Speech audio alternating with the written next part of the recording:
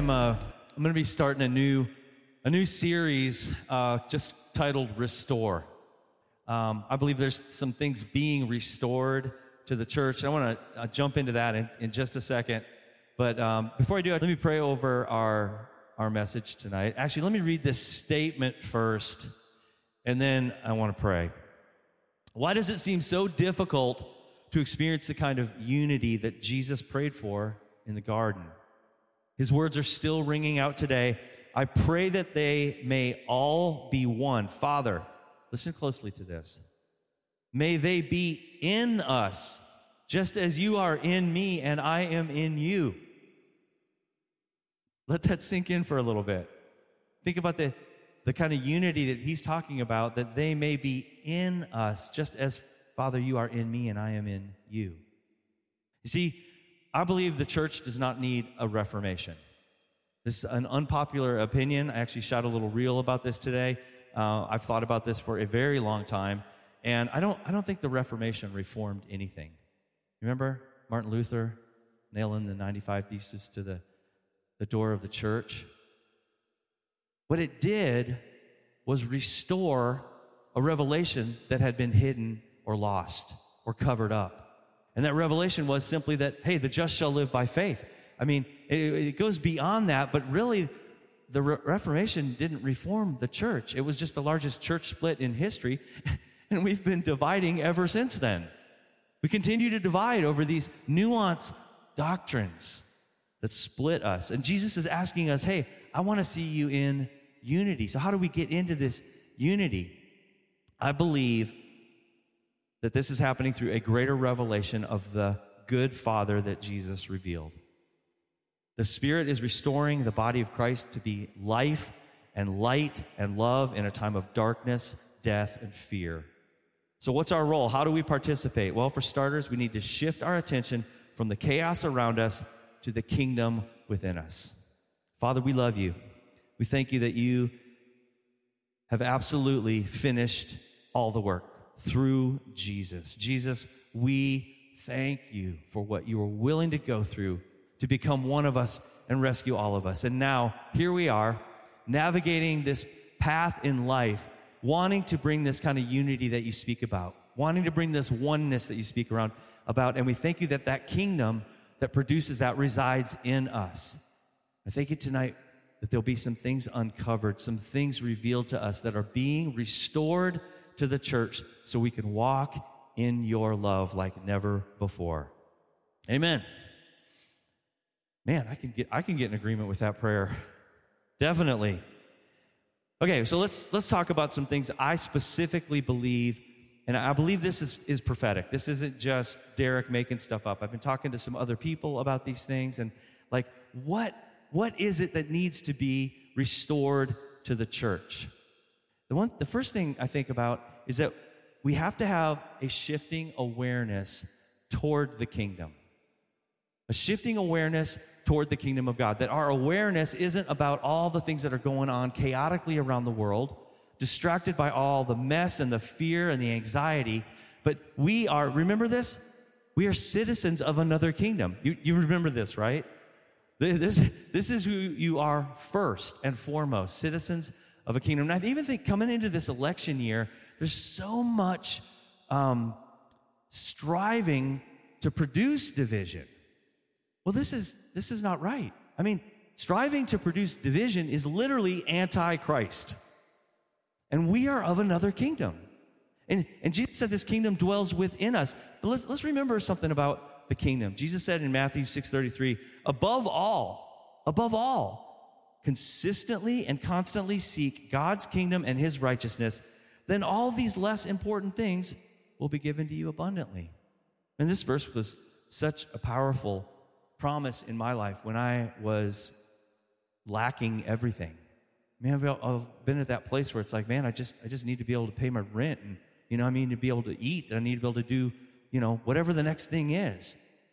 And Jesus very specifically gives us this not formula, he gives us this kingdom principle that says, hey, if you'll seek first my kingdom, my way of being right, my way of having joy, my way of having peace, then I all these other things. I'm going to take care of that. See how I care for the birds in the air, the lilies in the field? I mean, sometimes we need to go to nature to get a better revelation of how good of a provider God is. There's more species of flowers than have even been discovered. How extravagant is our God? Do you think he will fail in taking care of us? No, absolutely not. But he asks us that we seek first his kingdom, and not to earn anything, just because we're citizens. We're sons and daughters of that kingdom. And in seeking first his kingdom, we will represent a good father to others. In Luke 17, some Pharisees asked Jesus when the kingdom of God would come. And here was his answer: the kingdom of God does not come in such a way as to be seen. No one will say, look here, it is, there it is, because the kingdom of God is within you. We don't have to go to heaven to bring the kingdom down. The kingdom is within us. The fullness of the kingdom is within us. And we have full access to all the resources of heaven. A friend of mine, Dub Alexander, says this. I love this definition. He says, the kingdom is the extension of the heart and authority of God from heaven on earth through you. Isn't that good? Let me say that again. The kingdom is the extension of the heart and authority of God from heaven on earth through you. Now, this authority from God is not an authority to dominate, but it is an authority that will produce dominion. The authority of God is very simply summed up in the word love, and that love will never fail. So when we have to think about authority, we have to. This is an area where we need to shift our awareness towards kingdom thinking. It's not about dominating in politics. It's not about controlling the next election. It's not about making all the laws. This authority is the law of love. This authority and heart of God is what we carry, and from heaven to earth, it comes through us. Last week, if you didn't catch the message, hopefully we'll have it up on the podcast, but I just kind of laid a foundation about the restoration of love being at the center of everything, because God is love. So this extension of the heart and authority of God from heaven to earth, like, how does it work? I mean, have you ever wondered, like, how does that work? I mean, I feel like I've maybe operated in it at times, and I don't know. What does it mean that the kingdom's within me? Well, here's some ideas as to how it works. Jesus used this illustration. The kingdom of heaven is like the yeast a woman used in making bread. Even though she put only a little yeast in 3 measures of flour, it permeated every part of the dough. I like to think of the kingdom activity that is working through me as being planting leaven in everybody's lives, planting that growth. And it may not see, immediate responses, but don't get discouraged, because the kingdom will not fail. And when we plant love and joy and peace, when we plant patience and kindness, when we plant with a motive of no self-seeking, when we operate in this kind of love and plant in people's lives, the kingdom is being inserted and is beginning to wake something up within them, and it will not fail. I believe this. I believe this with all my heart.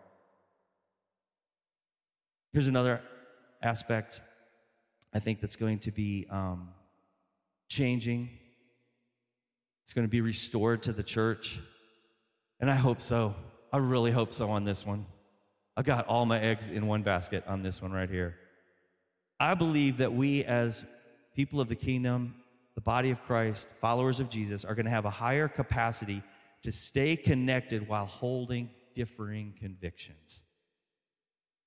That even though we have different ideas and thoughts about politics, even about the Bible, about God, could it be that we could operate in such a love that we can stay connected even though we have these differing opinions? And it's not just with those who call themselves followers of Jesus. I'm talking about, what if we had this mindset and mentality with every person on the planet that we come in contact with?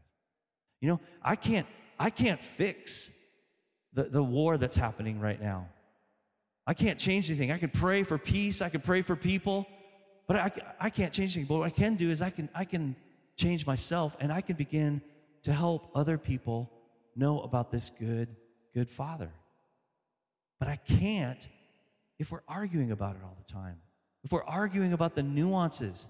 One thing that I've been really diving into, and look, trust me, I'm not perfected at this. I'm a professional arguer. So ask Sarah, she'll tell you. But the more dogmatic you get that God is love and that love is the only command, the less dogmatic you can be about it. You can't force people into this. Love requires consent. And there's sometimes you're just going to have to go ahead and... have you ever known when you know you're right? Like, I know I'm right, but I'm going to just not enforce that right now for the sake of peace in this situation. I know you know what I'm talking about. And that's exactly what happens when we have a higher capacity to stay connected while holding differing convictions. Difficult conversations should not divide us. They should help us understand each other. We should shoot for curiosity and understanding in our lives with one another. So here's a couple of things that I think have been dividing the church that we probably need to let go of. Actually, I'm just going to dive into one of them tonight for the sake of time, because the Dolphins and the Chiefs are playing pretty soon, right? I know Stafford wants to get out of here. Here's something I think needs to be dismantled this year. That the restoration of original revelation in this area, I believe this one thing is going to be dismantled this year. And it has a name: penal substitutionary atonement. I believe that's going to absolutely be quashed because it is causing so much damage in the body of Christ, and it has for years. And we've accepted it whole cloth because some of our authorities maybe spoke this to us as being, this is exactly what happened. Here's what happened in penal substitutionary atonement. God's wrath had to be satisfied because sin requires judgment. And God poured out his wrath on his son. God killed his son. Jesus saved us from God. This is penal substitutionary atonement. It's very transactional. It's very legal. And yet this is something that we have absolutely swallowed as if it is exactly what happened at the cross. And I think there's a lot of better options. That's why it's called a theory. You want to catch that? And it's actually a relatively new theory. Because when we start looking at the God that Jesus revealed, if Jesus truly is perfect theology, if Jesus is what God has to say about himself, then we had a God who was willing to go to the cross for us. We have a God that is not wrathful in any way. You know the word wrath? It means violent retribution. No, our God is merciful and restorative. What if Paul was right in his epistles when he said God was in Christ reconciling the world to himself? What if this Father, Word, and Spirit have never been separated? What if there's a better way that God, who could not die, had to smuggle himself into death, and therefore he became human, one of us, to rescue all of us, and blew death up from the inside out? That sounds a little better to me. Does that resonate with you in any way? I believe that absolutely has caused so much destruction. Here's why.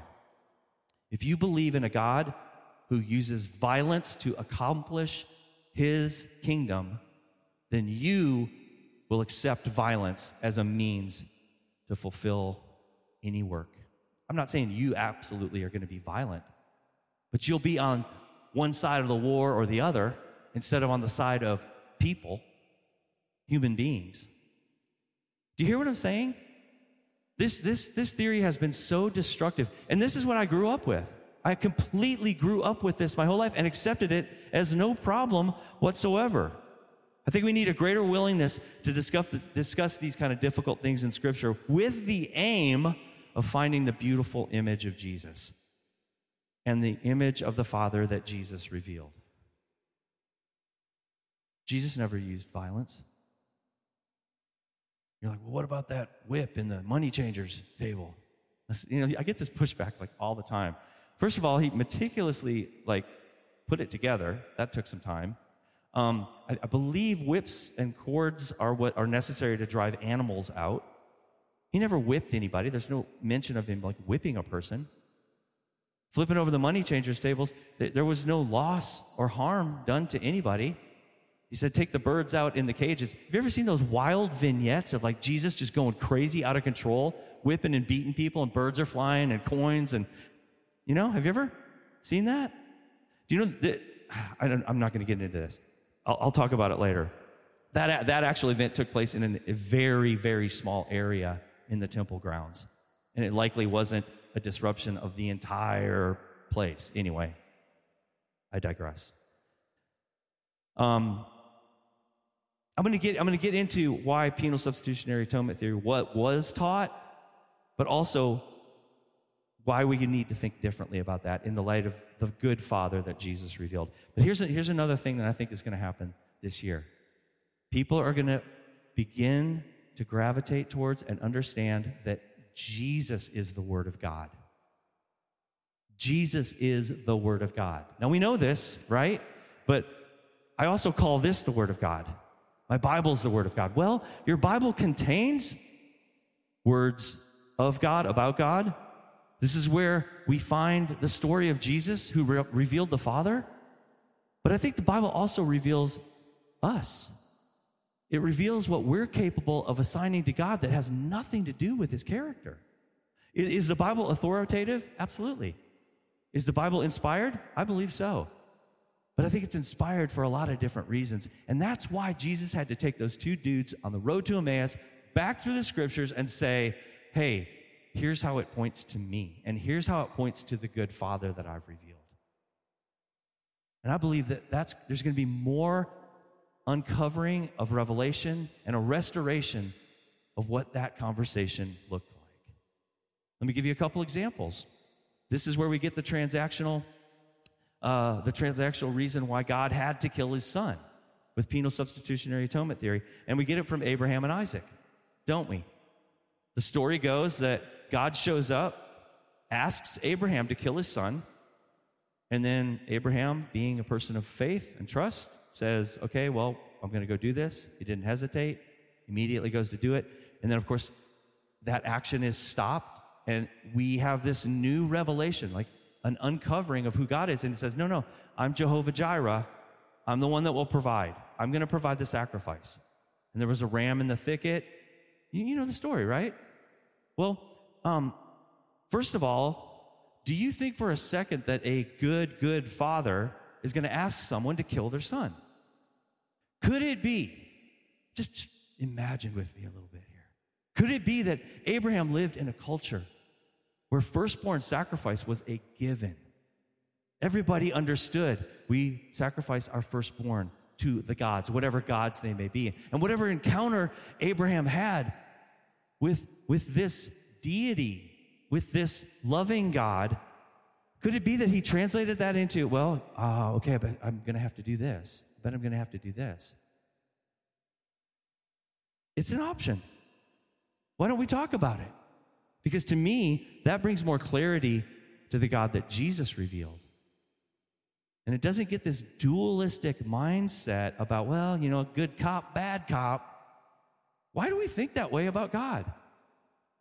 I believe Jesus wants to rewrite the story and bring us into further revelation. But that's where that transaction thing, I've heard this actually preached, that God could never have legally entered into the earth to rescue us via the cross of Jesus unless Abraham had done that.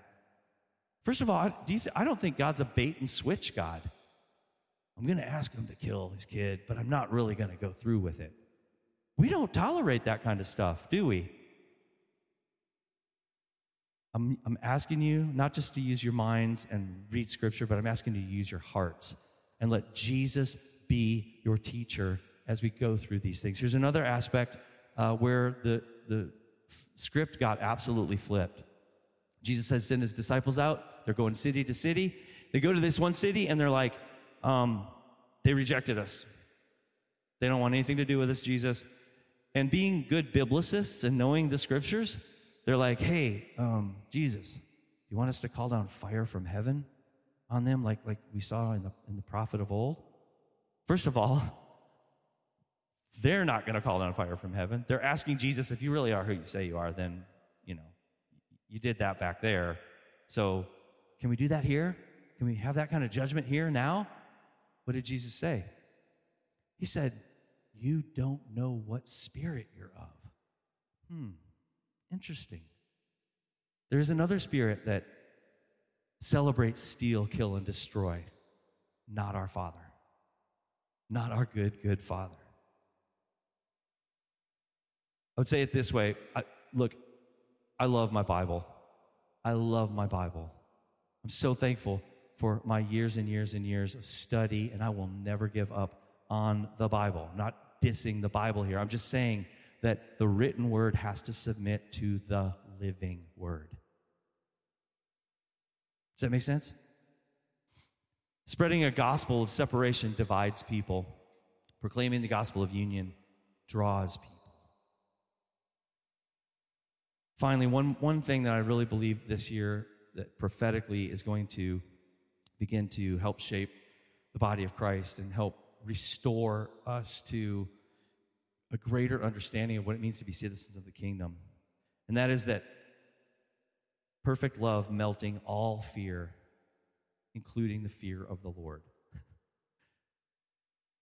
What do I mean by that? Well, how many times in Scripture did a heavenly angel show up or God himself or possibly Jesus, and the first thing was what? Be not afraid. Don't be afraid. Don't fear. Don't be afraid. I mean, how many times is that just throughout Scripture? Hebrews 12:28 says, since we are receiving our rights to an unshakable kingdom, we sang about it tonight, we should be extremely thankful and offer to God the purest worship that delights his heart as we lay down our lives in absolute surrender. Listen, filled with awe. This is John Bevere wrote a book years ago called The Fear of the Lord. Many of y'all have read that book. I read that book. John Bevere, I respect John so much. And but I remember reading The Fear of the Lord, and I remember thinking, oh, I'm just not afraid enough of God. I need to be more fearful. And I understand it means awe and reverence and all these things. But I was really like, man, I really feel like I should be afraid that something might happen if I do something wrong. Anyone else had that kind of fear surrounding? You can be honest in here. John actually recently changed the title of that book. He re-released it and completely changed the title to The Awe of God. And he's teaching it in a little different way. And I love that. I'm so thankful. Why? Well, because awe is greater than fear. Fear is not allowed in the life of love. Perfect love, what? Casts out all fear. And you can get into the semantics of the language that's used, but I know that there's a lot of people who are afraid of God. I used to be.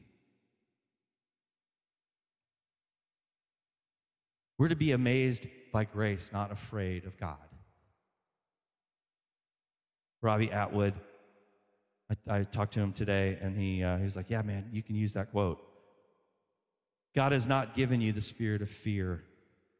Therefore, if there's any message that stirs up fear, it's not of God.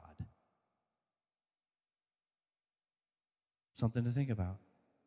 I believe we need to be restored in this area. I'm going to finish with this verse tonight. We're going to receive communion.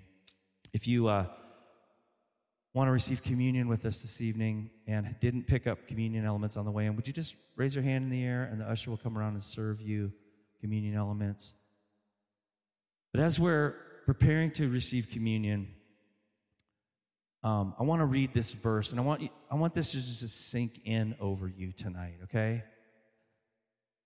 And we're going to keep this conversation going because I think there's things being restored to the church that are amazing, things that we are going to just shed and change our minds about because we were thinking wrongly about God. George MacDonald says that one day people will be abhorred by what they thought of God.